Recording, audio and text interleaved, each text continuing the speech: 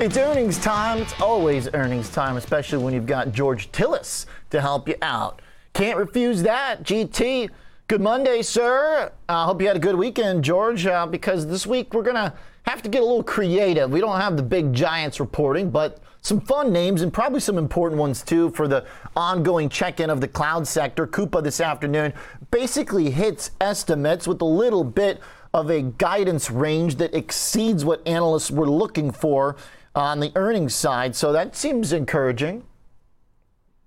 It does. I mean, a little bit of an adjustment. I'll explain in a second what the adjustment was from. But overall, it seems to be positive, at least on an earnings front, on an adjusted basis going forward for fiscal 23 for Coupa. It looks like the revenue guidance, the range was widened out to the downside just a little bit. But I'm not surprised to see sort of a mixed reaction. But let's talk about the actual print. The numbers came in on an adjusted basis around 8 cents. So here's the thing with Coupa. They've been guiding around 5 cents a quarter for the last 3 quarters, and going forward, it's the same. They seem to be sort of, I'm going to call it a little bit lazy in terms of their guidance. It looks like 5 cents is the same for every quarter going through, at least through the fiscal year 2023. So they beat it on an adjusted basis on the trailing. Revenue also came in ahead of expectations at 196 million versus the 191. Now, looking at the guidance for fiscal year 2023, it was 19 cents, or 19 or 20 cents. So let's round it up to 20 cents. They ratcheted it higher, so they're now moving the guidance for the full year between 21 and 27. And Q2 revenue, as I mentioned just a moment ago, it was at the midpoint around 205. Now it's between 202 and 205. So it's a slight decline in terms of the range, high to low, in terms of their fiscal Q2 revenue guidance.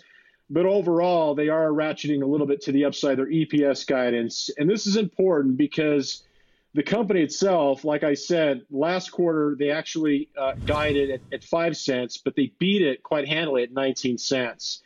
Now, this is important because if you look at last quarter, the stock jumped, but it was around the same time, OJ, mid-March, when the market counter-trend rally from mid-March to the beginning of April was also going through the roof as well. But it gave up all those gains because of the fact of the situation with the company's valuation.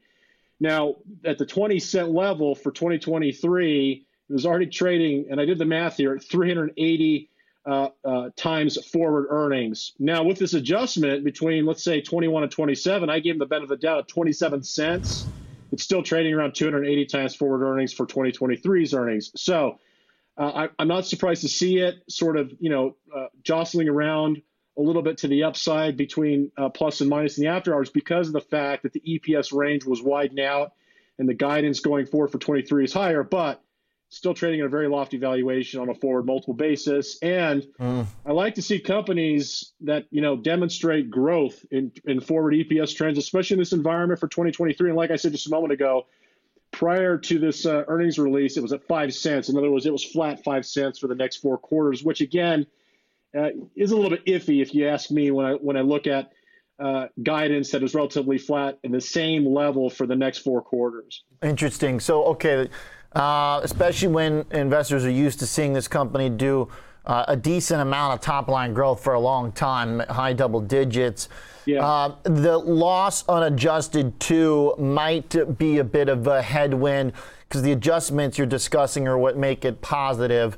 So the the unadjusted loss still there. I wonder if the business spending software, which is their niche, spending management for a business, keeping track of what its employees are spending, et cetera, and costs, if that's the type of thing that has too much competition to make it the next couple of years in this brutal public market for non-profitable companies. I wonder if maybe an acquisition might make sense. That's actually, I was just going to bring up these issues, OJ. If you just look at this group now, Anaplan, Symbol Plan, they were actually acquired, competitor of Coupa's. If you look at Smartsheet, SMAR, they also are trading like Coupa because of the fact that they are on a net income basis negative with, of course, operating free cash flow that is still negative. Now, these companies are smaller players in the niche space that are competing with companies like Workday, SAP, and Oracle. SAP and Oracle are actually trading relatively well. They're trading better than the overall NASDAQ 100 this year because they're more legacy, free cash flow positive, value-oriented technology names. But at the same time, Coupa's have been spending aggressively. SG&A expenses are quite a bit higher on a year-over-year basis, and top-line sales on a forward basis are still in the mid to high 20% range. Now, again, that's pretty good, and overall, it might catch the attention of some larger players who see that there's potential for acquisitions. It could be a target, and in other words, in an environment like right now where the stock is relatively weak.